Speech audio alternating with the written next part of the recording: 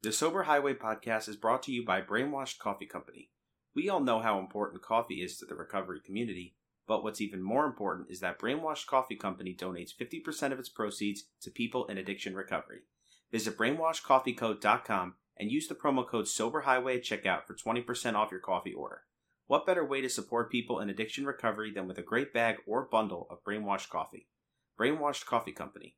Simple coffee for complicated people. We are also brought to you by FooKit Clothing. FooKit is an inspirational brand with the mission to inspire and motivate people to live life without regret and accept challenges that are worth the risk. Visit the link in the episode description and use the promo code SOBERHIGHWAY at checkout for a discount on your order. I'm actually wearing one of their hats right now as I'm recording and editing this episode. Again, check out FooKit Clothing at the link in the episode description and help support an amazing brand bringing awareness to mental health issues and suicide prevention. Hey everybody, what's going on? Today is Tuesday, August 3rd, 2021, and it is time for the Henrik Lundqvist, episode 30 of your favorite recovery talk show, the Sober Highway podcast. We have some cool new stuff for you guys this week. I mean, new intro music, new outro music, which I'll let play through this week so you can hear the whole song because it's freaking dope. This week, we're just going to talk about recovery in the news again. So I hope you guys are excited because it's been a while since we've done this one. Get ready, get set, and let's go. Good morning, good afternoon, and good evening. My name is Dan. And my name is Anika. And welcome to the Sober Highway podcast. We are two young social workers who have dedicated our lives and careers to effecting change in the addiction recovery community. We want to use this podcast as a platform to take the things we have learned over the course of our careers and share it with our listeners. At the end of the day, we hope to inspire as many people as we can to make a change and live a lifestyle free of drugs and alcohol. So sit back, relax, and enjoy.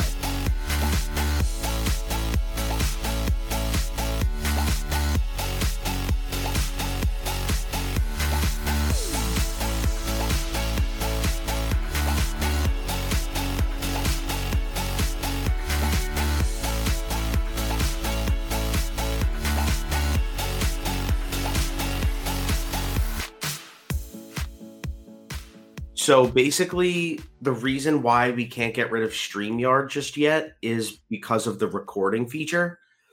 That makes sense. So with Zoom, you can record, but the problem is it records both of us in mono and not stereo, which makes it which makes it a little bit more difficult for me to edit. So in order to keep the my editing process the same, I'd like to keep StreamYard. That's fine. As far as like live streaming everything, we'll still use Streamlabs because we get a little bit more customizability. But that's going to I got to like rework everything. So for now, we're just going to use StreamYard, and then hopefully like tomorrow, when I have some free time, I'll finagle everything back so that it works with StreamYard instead of Zoom. Yeah. So, how have you been? How's work? How's life? It's really the same. Not too exciting. I mean, work is the usual. Like I said, I have an audit, so I'm finishing that up. I like that Brainwashed Coffee Co. Yeah, I figured it would be a great really way to plug them. I got this amazing mug, not from them, but I figured. You put the sticker. I put the sticker on there. Yeah, I thought that they made it like that. That would be cool. I mean, Billy, if you're watching this and you want to send me a mug, or you want to send us mugs, that would be perfectly fine. No, but this is just a mug I have from home. I'm actually trying one of their new coffees. It's something that I've had, like they sent me a while back, but I haven't gotten around to trying it. So this is one of their roasts called Coffee Commitment. And one of the new things that they're doing at Brainwashed is they're doing like coffee, almost like tea bags. So instead of like, if you don't have a grinder and you still want, ground coffee and you don't have a brewer, they're going to be doing tea bags soon. So it's like an instant coffee kind of. in a tea bag form. To like it's basically like instant coffee in a tea bag. By the way, Tom, thanks for the like on Facebook. Appreciate it. That's cool. But yeah. So Brainwash Coffee. By the way, if you go to Brainwash Coffee's website, which we will link in the episode when it goes live on all of our podcasting platforms, and you tell them the Sober Highway sent you by entering the code Sober Highway when you check out, you'll get 20% off your order. And they do whole bean. For right now, they do whole bean, they do ground, and they do 12-ounce bags or 5-pound bags. I'm not that adventurous yet to go 5-pound bag, but their coffees are really good. Their coffee commitment roast is very good. Their Your Ego Is Not Your Amigo blend is really good, and their higher powder roast is delicious.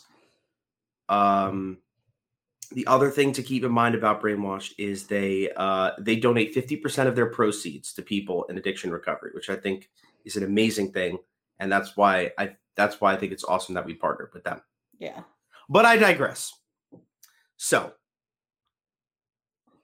still pretty pregnant, huh? Yeah. Just chilling.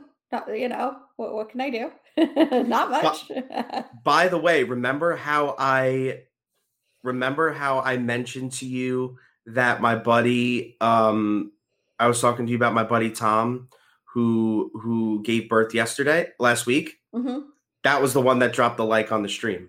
Oh, cool. So, Tom, if you're still watching, congratulations. Hopefully yes. you're having fun with your newborn.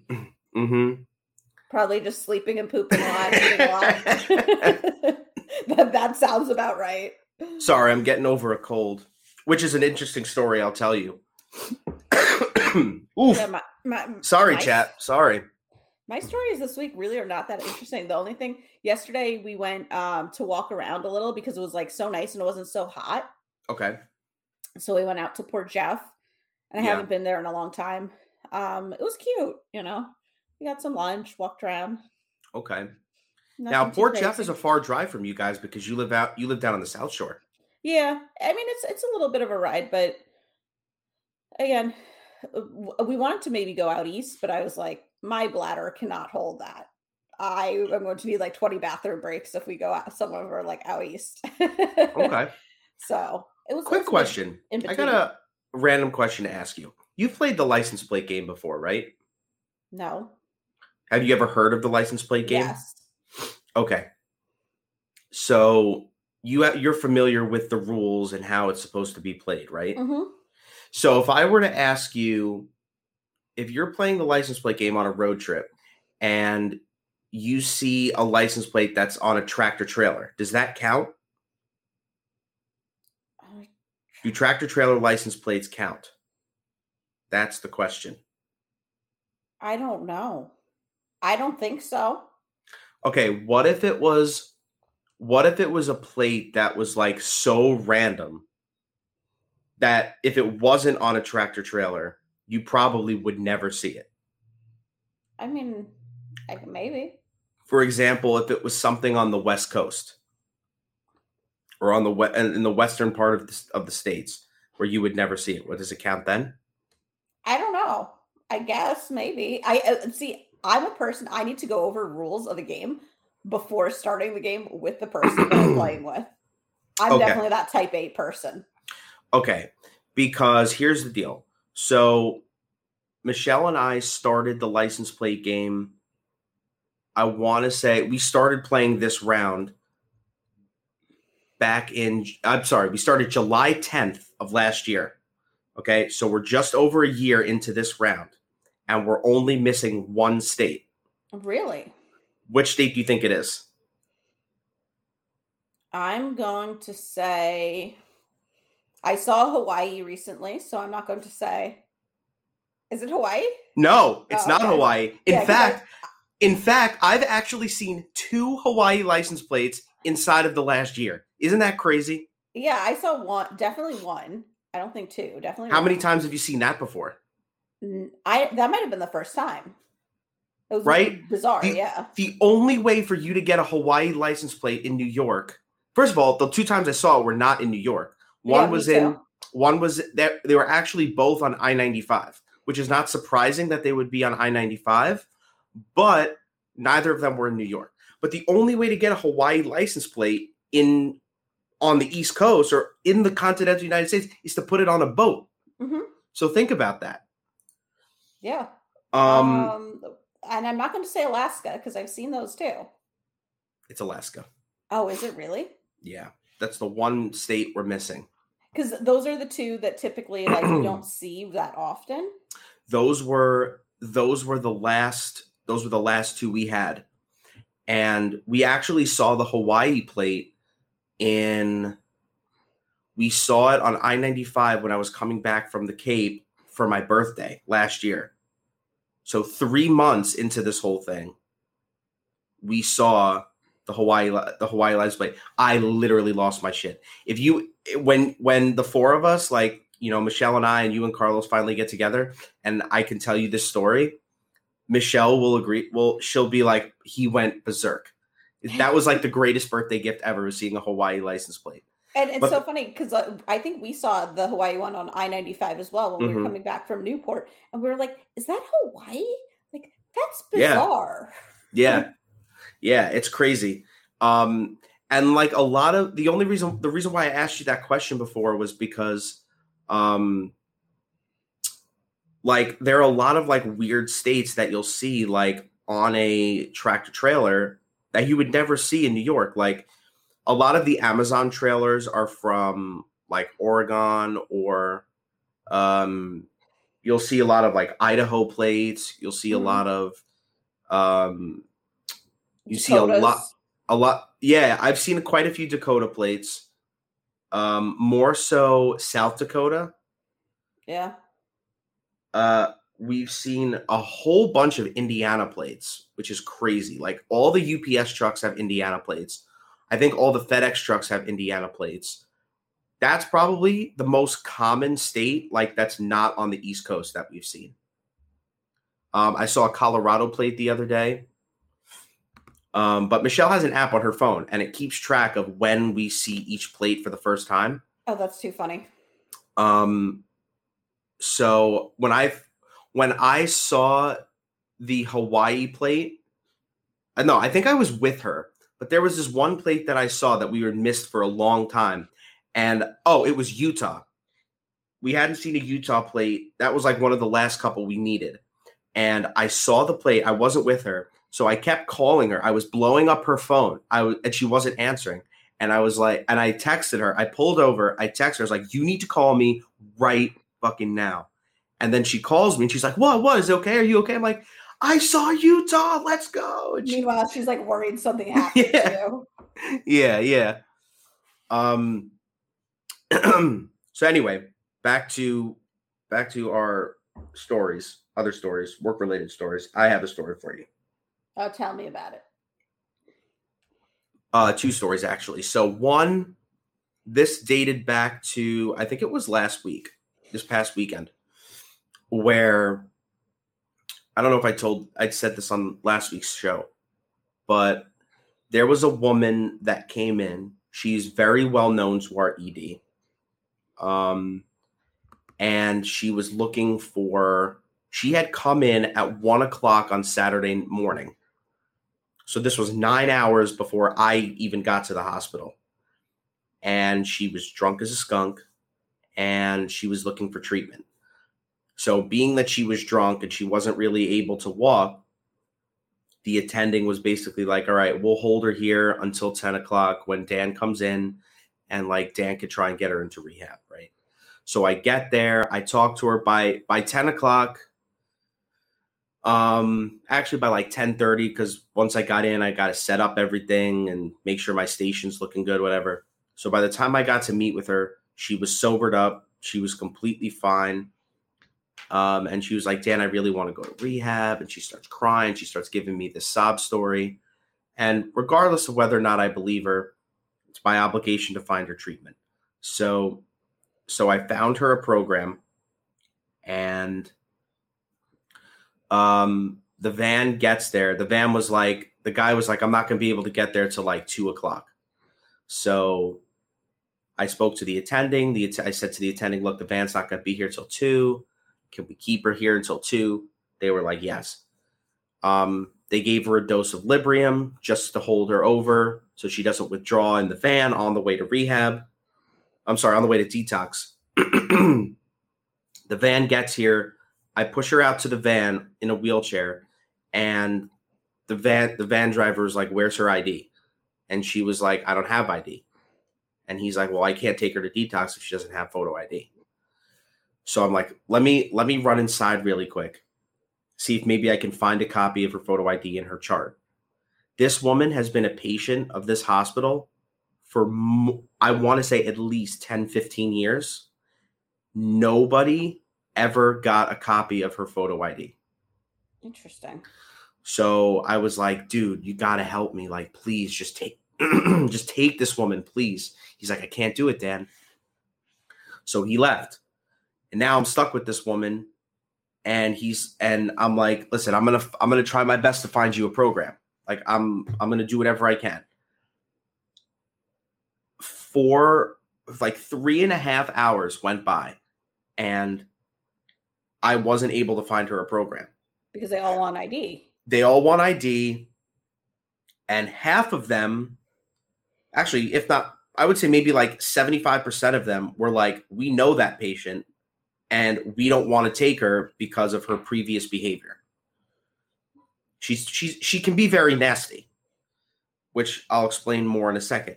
So after I got off I was on the phone for 3.5 hours trying to find this woman a program. I explained to her, I was like, listen, I'm having a really tough time getting you into a program. So is there any way that like I can put you in a cab, or like you can go somewhere? Like, do you have a place to stay tonight? And then you come back tomorrow morning and my colleague will help you. And she's like, no, I'm homeless. I'm like, okay, well, I can get you a cab to take you to a shelter, like the intake shelter in Brooklyn. And she's like, I don't want to go there. So I'm like, you're really making this difficult for me because I've been working my ass off trying to find you a program. I'm not finding you a program. Okay.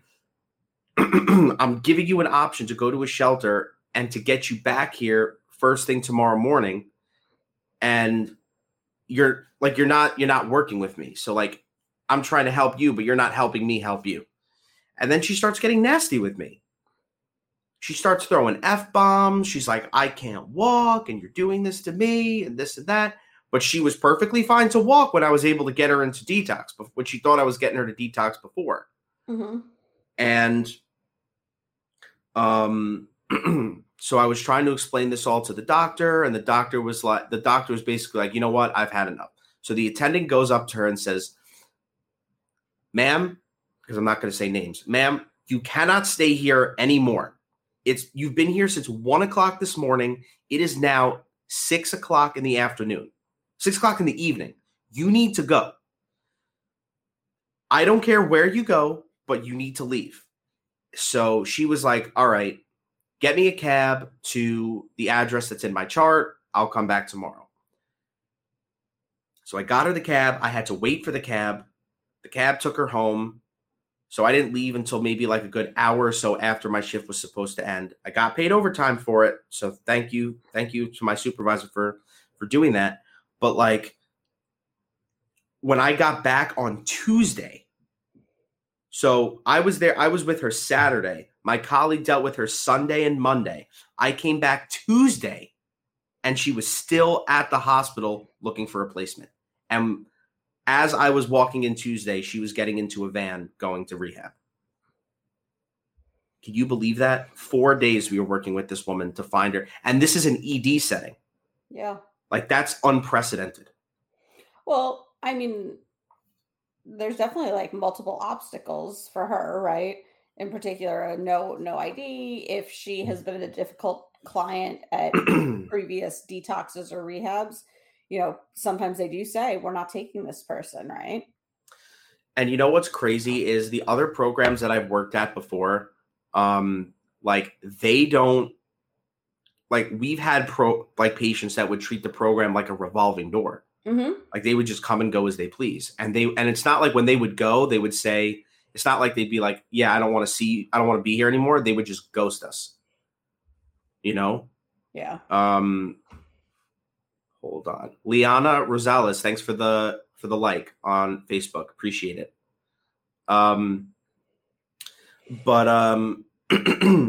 They would just ghost us. They wouldn't answer our phone calls. They wouldn't do anything. And so they would just come back out of the blue saying, hey, I want to come back to treatment. And we'd be like, okay, right? So you would think that other programs would do the same thing for this patient, but no. And I understand why they do it. I mean, this woman, I've seen this woman come in drunk before, and she's very, very nasty. Yeah. I mean, a couple of places that I've worked at, I mean, it really depends on what behaviors are exhibited, but like if you're like violent or threatening to like any staff or other clients, like they don't want to take you back because it's unsafe. Right. You know? Right. So I don't think this woman's a violence risk because in addition to her substance use issues, she is fairly overweight. And I don't think she's fast enough to be anyone's issue. Yeah, but you never know. But you never know. I mean, I've seen people that are, you know, I remember there was a guy that came in, couldn't have weighed more than 100 pounds. He was all skin and bones. But when those freaking EDPs come in, man, those people are freaking strong as hell. It's unreal. But yeah, the challenges of getting somebody into detox or rehab, right? Mm-hmm. Yeah. I mean, it sounds like though she really was motivated at least to get treatment because she kept coming back to the ED every day, right? So I mean, that's something. Yeah, and I think that was kind of the reason why we kept pushing to find her a program. Because a lot of patients that come into the ED are like that, where they'll want to go to detox, they'll want to go to rehab, whatever. They'll want to do some sort of treatment, and we'll bust our ass looking for programs for them. And when we're unsuccessful, we'll tell them, "Hey, could you come back tomorrow morning?" And they never come back. And they never come back.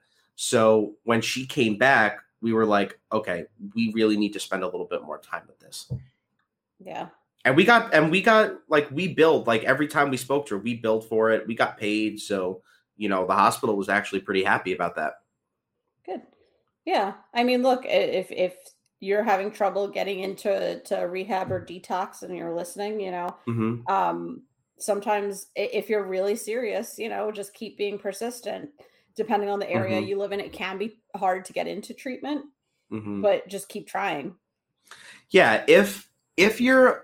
If you're listening to the podcast, like if you're watching it live or if you're listening to it after the fact and you are looking for programs and you're having difficulty doing so, shoot us a DM on any of our social medias, which we'll give you at the end of the show. And we'll hook you up with whatever you need. We'll help point you in the right direction.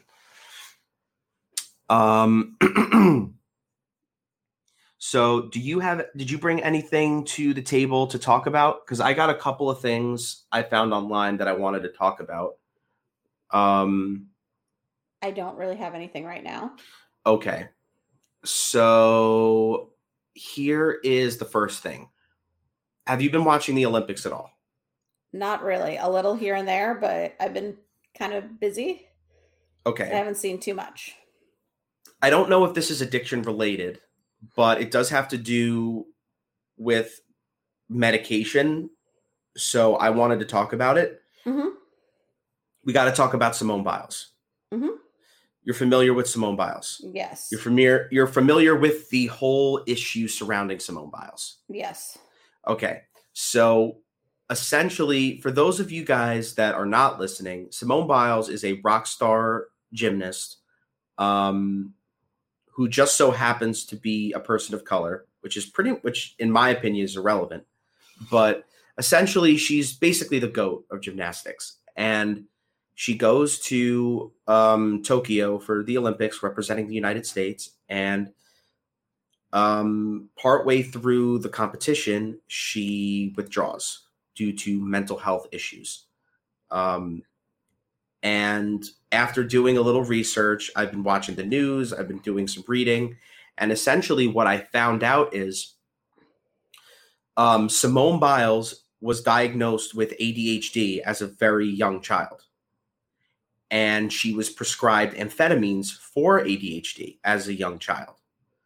I believe she said she was taking Concerta, or Adderall, some form of amphetamine, right? And she had been taking it her entire life. And according to the World Anti-Doping Agency, those prescriptions that she was taking are considered banned substances. Even the medicine that I take, Vyvanse, that's a banned substance. Like if you go to any international competition, that's a banned substance. But if you're prescribed that for a mental or medical condition, you can get exempt from it. But like there's all these hoops that you have to jump through to get it. It's not like you just get a note from your doctor or whatever. But being that she's at the pinnacle of her, she's at the top of her field, at the top of her sport, naturally she's going to get exempt.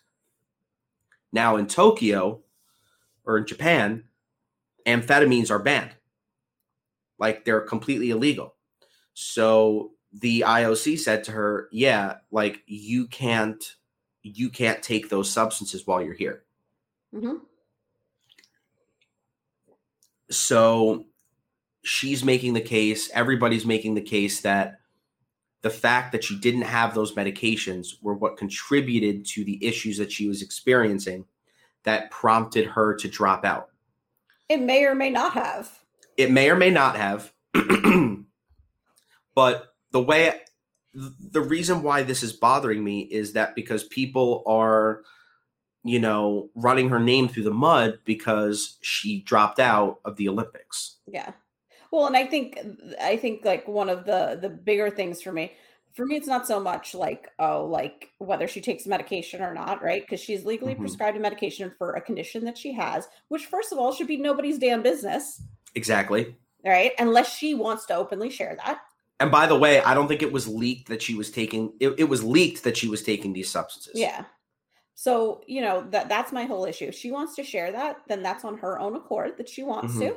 If not, like, mind your own damn business, right? Exactly. But I think that the issue is, like, I've heard a lot of things about people being like, oh, like, she's so selfish, like, for quitting because of mental health, and that's not a team player. Like, you have no idea. If somebody had a broken leg, would you say they should still compete? Mm-hmm. They should compete and be a team player and a team member just because it's mental health versus a physical health issue? It goes to show you how far we still have to go as a nation when it comes to addressing the stigma of mental health. Because when you think about it, what if this was a medicine that was for like a medical condition, like you take statins for cholesterol, or you take aspirins, right? And you're not allowed to take aspirins. You're not allowed to take beta blockers because you have high blood pressure, right? What happens if you go a week without those medications or a couple of weeks without those medications and you freaking get a blood clot right in the middle of a competition and you drop dead right in the middle of the floor exercise, right? People wouldn't say anything about that, right? If it was a medical condition, right? This is something that she's been taking for years and years and years. And, people don't know about amphetamines. And when you're withdrawing from amphetamines, it's brutal. Yeah. It's not a physical withdrawal, but the psychological piece is killer. Well, and people also don't realize ADHD actually has a lot of, like, compared to some other mental health conditions, like there are brain scans that can basically show that you have a diagnosis of ADHD, right? So like a lot of young kids, to confirm a diagnosis, or even adults, you can go to a neurologist that specializes in that, get a brain scan to confirm that not just based on your symptoms you have ADHD, but your brain scans will show this. It's very expensive. Most insurances don't cover it, right? But like, just to put some psycho ed out there for people that are like, oh, well, it's not real. No, it is real. Oh, it's very real. The science It's very shows that real. it's real. It's something that I struggle with on a daily basis, that I'm taking medicine for, and I find that the medicine helps me in more ways than one.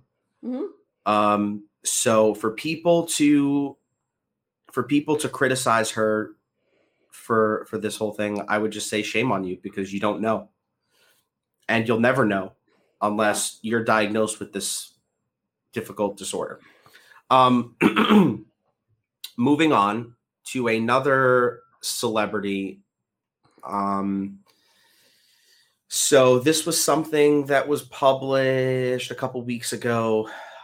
So we've talked about our girl Demi multiple times on this show. We streamed her Dancing with the Devil documentary, which was amazing. And she talks about her whole California sober thing.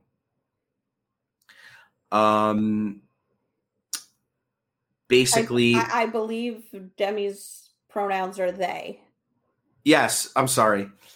I apologize, Demi, if you're listening, even though you're probably not. I doubt she's listening. Oh, I doubt she's listening. They're listening. I'm sorry, they're listening. So Demi's whole thing is California sober. So basically the whole California sober thing is, I don't want to say like drinking and smoking weed are condoned. Is that really a thing? Is that what it means? I don't think so. The way that they have explained California sober, which is done vaguely, and then like my own understanding from other people is that California sober is kind of like a harm reduction. So you don't necessarily use your drug of choice.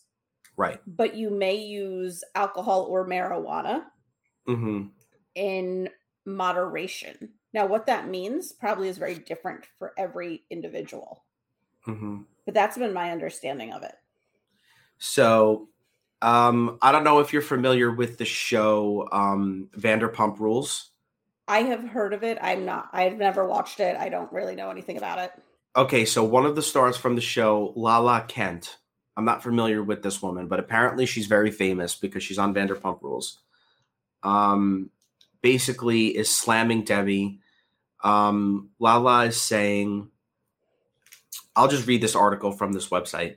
Lala Kent slams Demi Lovato's Cali sober lifestyle, whose adherents drink and smoke weed in moderation, as extremely offensive. Sorry. Ooh. I don't like to judge, but I actually think that's super offensive, the Vanderpump Rules star said on David Yontif's Behind the Velvet Rope podcast. There are people out there who work their ass off to never take themselves out of reality and to never place themselves in an altered state.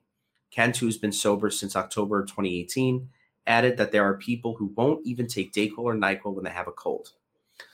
So she goes on to say, so to say that you're like California sober or this type of sober is extremely offensive. California sober is not a real thing. I've been in rooms with men and women who've given up everything just to not pick up. You're not sober if you're drinking or you're smoking weed. You are not sober. Kent began to struggle with alcohol abuse after her father suddenly died in April 2018, decided to seek help later that year after she drank for 4 straight days in Disney World on a family vacay with her fiance. Ooh, I'm going to edit that out. Meanwhile, Lovato, who recently came out as non-binary and used they-them pronouns, revealed that they were drinking in moderation and smoking cannabis in March 2021, nearly 3 years after their near-fatal heroin and fentanyl overdose.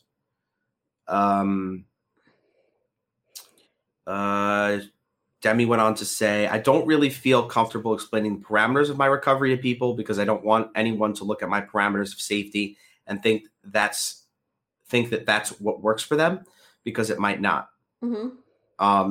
So I don't mind. You go first and I'll give you my opinion on this whole thing. I think Lala Kent's issue, just from that little snippet, and again, I could be very wrong. Yeah. But it sounds like her issue with it is using the word sober in California sober. Yeah. Right? And she's picking a like an argument over the use of that word, right? Mm-hmm. Because she's coming from a traditional stance of most Abstinence likely, only. yeah, abstinence only. And so sober would mean not to use any drugs or alcohol in your recovery, Right. right? Whereas I think Demi is saying, well, for their perspective, California sober means I'm not adhering to the traditional sobriety. I'm adhering to a harm reduction standpoint, Mm-hmm. right? And now does the word California, which is a state, right, really make that impact logistically by using it? I'm not sure, right? Mm-hmm. But to me, that's what it kind of comes off as, is you have the issue with the word sober in that. Yeah. If she had come out and said, oh, I'm angry because Demi's using California sober, instead of saying they're in a harm reduction model of recovery. It seems to be like Lala Kent is in La La Land because she needs to get woke about what California sober is and the fact that we are not necessarily in that state of mind anymore as a recovery community, right? There are new things that are coming out, and she needs to be understanding of the fact that, you can't, in recovery, you can't yuck somebody's yum, right? Mm-hmm. What one person's recovery program is may not work for someone else. So Demi has found something that works for them, and let Demi rock with it. Yeah. They're doing really well. So let Demi go. Let Demi do her thing, or their thing. I'm sorry. I keep messing it up. I apologize.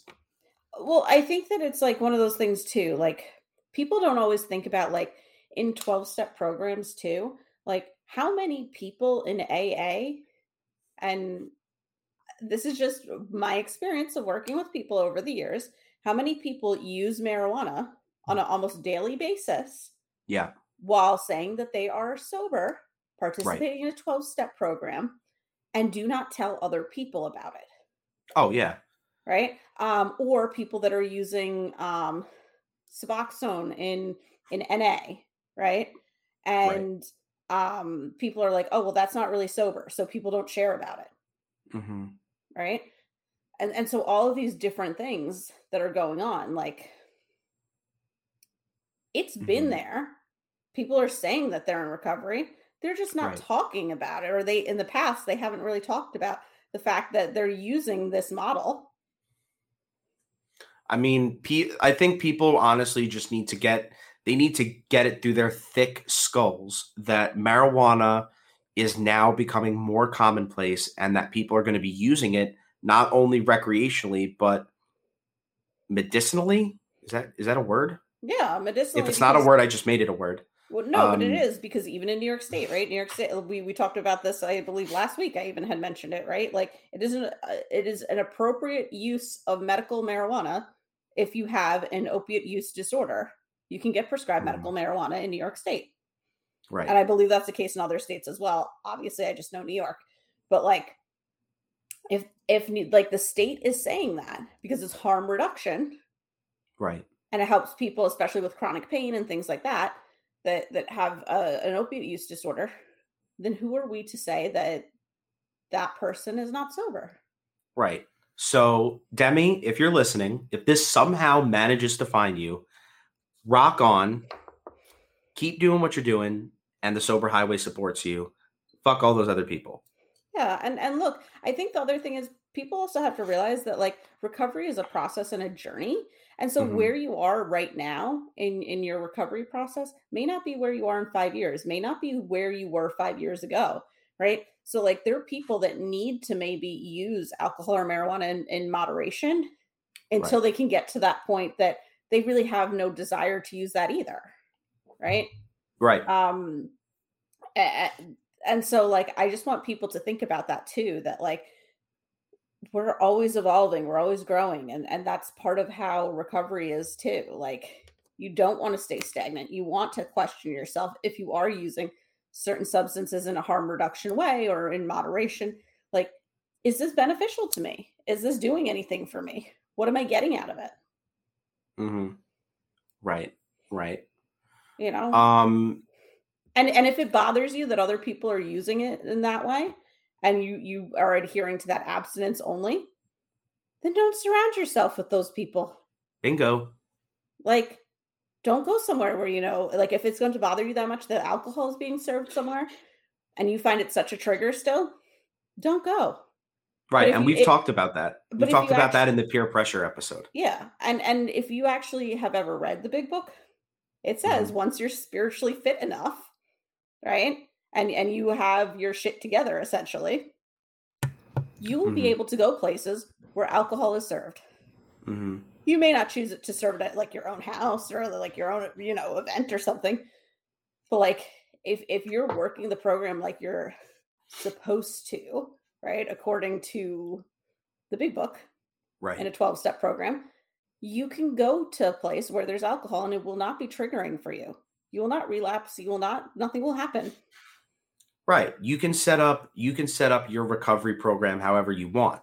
Like if you genuinely enjoy people's company that, and those people subscribe to that Cali sober lifestyle and you don't agree with it, you can have a conversation with them and basically say, listen, I would appreciate it if, when we hang out that you don't engage in anything like that. Like that would make it easier for me. And if they genuinely enjoy your company and the feeling is mutual, then they won't. But if not, they're like, no, that's what I want to do. Like if we go to Applebee's, I want to be able to have a beer with a burger. Then just tell them, hey, then we can't hang out. Like we can't be friends. Yeah. At least for right now. And I think, and I hope people understand that when we talk about harm reduction as a method of recovery, it's not necessarily how people roll for the duration of their recovery process. I mean, hopefully at some point in your recovery process, if you're subscribing to this harm reduction model, you'll be like, okay, I've removed every possible risk to using. Now I'm just using and it's still causing problems for me. So maybe I need to stop. So at some point when you're, through that harm reduction process, you're like, okay, maybe I'll transition to abstinence only. Mm-hmm. Maybe now it's the time for me to make that decision. Like, I don't want to put drugs in my body or I don't want to put alcohol in my body anymore. Yeah. So and for some people, it's different too. Like I've seen a lot of people that struggle with drugs in particular, especially like opiates, that they drink literally one drink, like one alcoholic drink, if they go out here and there and never have a problem with it. Why? I don't know. Some people can do it. Some people cannot do it. Props to those people. And if you are one of those people, I would really love to know how you do that. So reach out to us on the Sober Highway on all of the major podcasting platforms, or you could shoot us an email. I'm trying to think of what else. I have one more thing.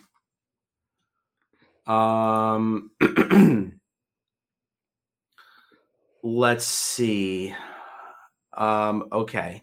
So the Sober Highway podcast would like to extend our deepest condolences to artist Keyshia Cole, as her mother has recently passed away from a drug overdose. The mother's death was first announced by Keyshia's sister, who shared the news on her Instagram. So Keyshia herself has yet to make a statement regarding her mother's passing. I don't think we know just yet what substance it was that she was using that prompted her overdose and unfortunate death. But as soon as we get that information, we'll share it. But again, I just want to, on behalf of Anika and I, we want to express our condolences to Keyshia.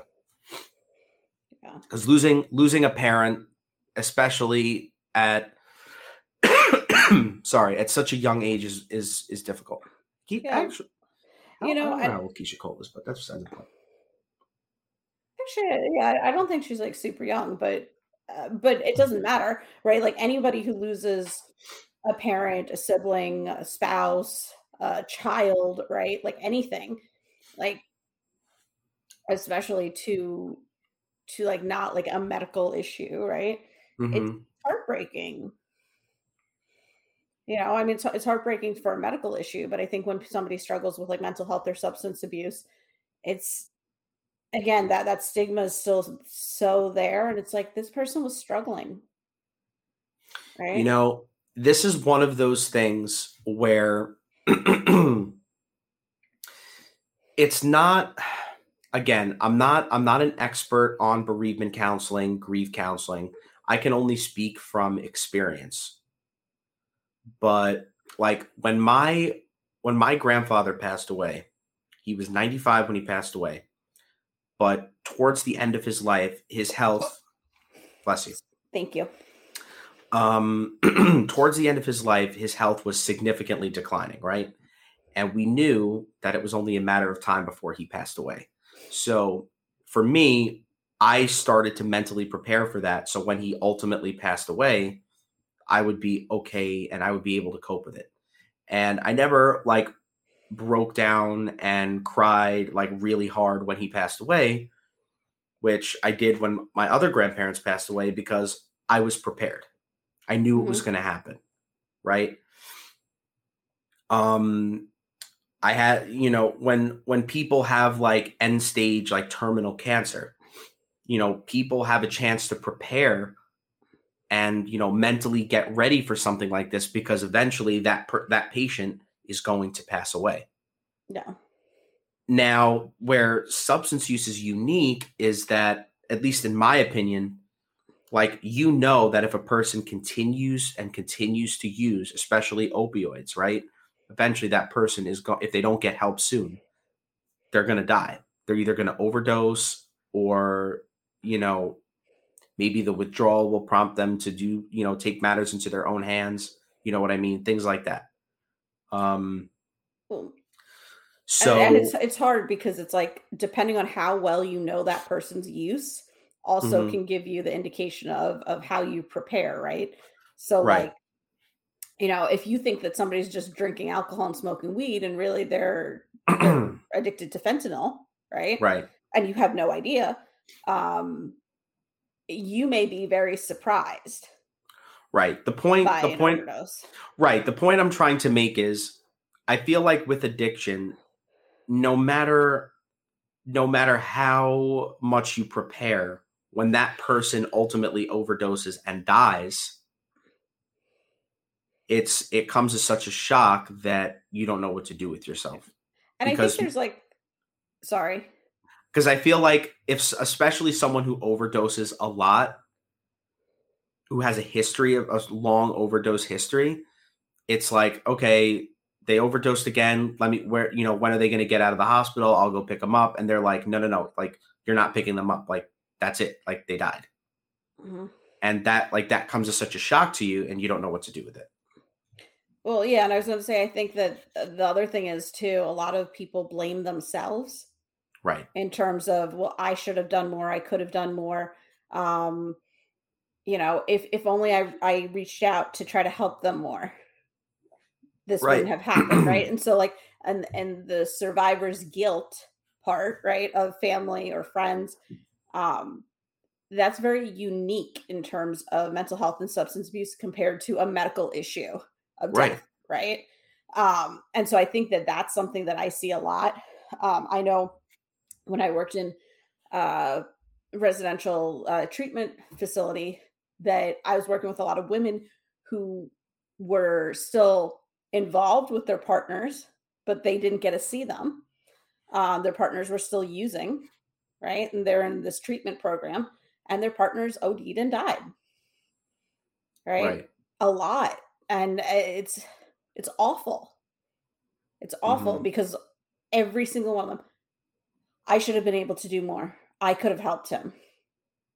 If only he would have listened to me. Right. And it's a horrible, horrible way to like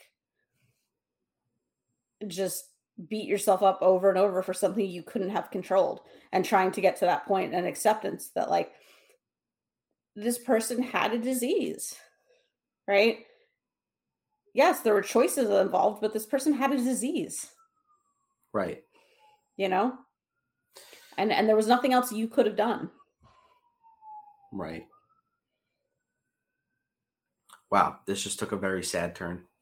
Yeah. And we apologize to that because we want to keep things upbeat here on the Sober Highway podcast. But in terms of healing, right. I can take it there. In terms of healing, right? Talk to someone. If you lost someone due to addiction, you know, reach out to a therapist, a peer support group, you know, reach out to someone to help process that loss in a healthy way so that you don't beat yourself up, so you don't relapse if you're at risk for that yourself, right? Mm-hmm. Just reach out for help in some way. And you know, there's plenty of people I know too that after, you know, they're able to process some of that, they're able to give back in a lot of ways to the addiction community, right? And the recovery community, and share their stories of how they got through it and what they wish people would know, right? And help give education and hope. So, well, again, Keisha, we extend you our deepest condolences. And hey, if you'd like to come on the show and talk about what you're going through, and you know, we would love to have you on the show. So who have we on a brighter note, who have we shouted out on this podcast already? We shouted out Keisha today. We shouted out Demi today. We've been shouting out AJ. Mm-hmm. Even Lala. I don't know. Even Lala. I don't even know who Lala Kent is. But if you want to talk more about this whole use of California Sober and why it ticks you off, please let us know. Right. Tell me if I'm wrong in my you know, assessment of what's bothering you. Right. We actually have a couple of interesting things coming up. So I am actually I'm going to be meeting after we record this. I'm going to be meeting with Chelsea from the Sticky Eddie podcast. And we might do an interview, like she'll come on our show and one or both of us will go on her show. She lost her father to alcohol addiction, and which prompted her to start her podcast. So Chelsea, you know, we wish you the best with your podcast. And, you know, again, we express our condolences for your father. But we're going to be doing that. And then also someone reached out to us about possibly doing an episode about dating in recovery.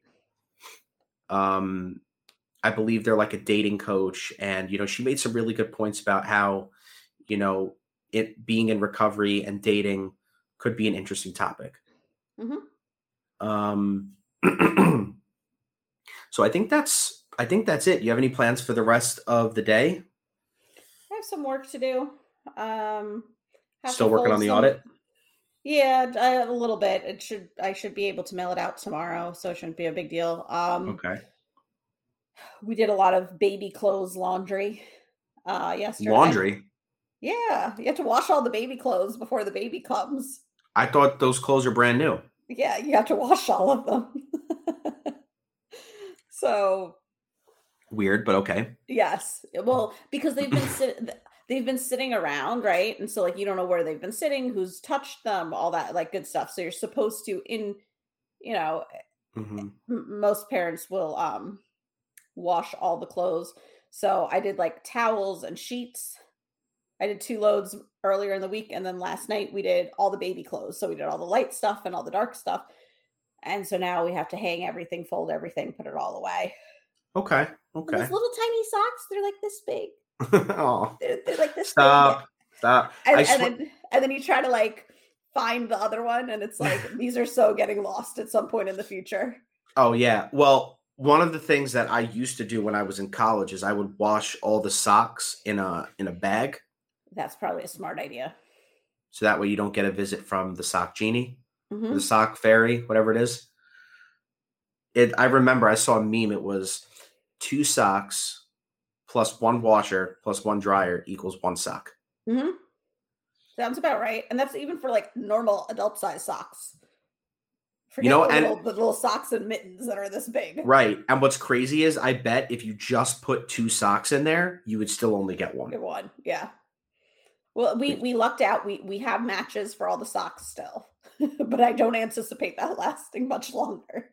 Also, what you could do is, I don't know how feasible it is, but like they make things that you can like clip to the socks to keep them together. So like during the wash cycle. I like the little mesh bag better. Throw it in there. Yeah. That's usually much easier. So this week, I think as soon as we're done recording, I gotta wrap up my mattress and the mattress bags that we bought, throw that up in the attic, because we got to move it out of the hallway because we're going to be painting soon. Plus, we're trying to sell the mattress. So if anyone's listening that lives in the New York metro area that wants to buy a queen size memory foam mattress, reach out to your boy and we can work something out. But we're going to be taping up all the moldings in the hallway so we can start painting, and we need to remove everything out so we can do that. Nice. And then what was the other thing I needed to do? We got to do laundry ourselves. But Michelle's working right now. I think she's starting her workday in about it's 9:57 now, so in about like 3 minutes, she's going to be starting her work from home day. If she works on Sundays? Yeah, well, she's starting with a new company. They're going to be opening up a store in, I don't want to say what company it is, but they're opening up a brand new location at the Walt Whitman Mall. Okay. So it's literally like they're building out the store now, and within a week or so, they're going to be opening. You know, like when you go to the mall and you see like the thing like coming soon, mm-hmm. and it looks like wood is like outside the store, and like they put a big thing over it. That's basically what's there now. Okay, so that makes sense why she would have to work on like a Sunday for right now. Yeah, I mean, eventually, like at some point, like she's gonna have to work Sundays. Mm-hmm. That's just how retail works. But the good thing is that she's basically the assistant GM, I think, and her like best friend, who she's worked the last 3 jobs with, is the GM. So he's the one that's in charge of making the schedule for all the employees. So he knows how her schedule is going to be. He knows my days off, so he's going to try his best to. If you could have like similar days. Exactly. I think he basically said to her, like, I'll make sure that you always have Monday off, so that way at least you and Dan can have a day together to do whatever you need to do. And if we can get Sundays off sometimes, it'll be great. You know, if we want to go on vacation, if we plan it enough in advance, we'll be able to get that Sunday as well. So that's good. We have our ace in the hole with that. Good. So right now it's basically just like learning. She's just going to be learning about all the different products. If you look, it's a company that deals with these bad boys. I think we dealt with them recently. Oh, you have? Well, Carlos, yeah. I'm very happy. I love these glasses. I really do. I need to order some new ones. Probably I'm holding off right now, but I would go with them too because he had a good experience. Hold off on that because I could possibly pull a string and get you a promo code for like a friends and family discount. So I don't know when she's going to be getting them. So when you're ready to get them, let me know and I'll talk to Michelle and I'll see what we could do. Yeah. So I think that's pretty much it. Thank you to our 2 listeners that dropped a like and a love on our on our stream. We have one viewer on Twitch right now and one viewer on Facebook right now. Thank you for tuning in. If you enjoyed our content today and you're listening to this after the fact, please make sure to subscribe to our podcast on all of the major podcasting platforms. We are currently on Apple Podcasts, Spotify, Google Podcasts, Amazon Music, and Stitcher. Make sure to follow us on all of our social media platforms. We are on Facebook, Instagram, Twitter, and TikTok. Get involved with our campaign to get AJ McLean on the Sober Highway podcast, or Demi Lovato, or Lala Kent, or Keisha Cole, or any celebrity that you think would be an amazing discussion on our show. Shout them out, tag us, do whatever. If you have a question that you would like us to answer on the podcast, if you have any information that you think would be pretty cool for Anika and I to have that you want to share with the rest of the community, if you want to be a guest on our show, you can DM us on any of our social media platforms, or you can shoot us an email at thesoberhighway@gmail.com, and we will try our best to get back to you as soon as possible. Liana, she left us a comment. Nice listening to you guys. Have a great day. Thank you so much for listening, Liana. We really appreciate you tuning in. But yeah, so that's pretty much it. Anika, do you have anything that you want to add? No. Okay. No, I think that's it. Jesus Christ. I got to get rid of this cough. Yeah. But anyway. Gnarly. Yeah. So anyway, again, thank you, everybody. And we will catch you on next week's episode. Bye, everybody.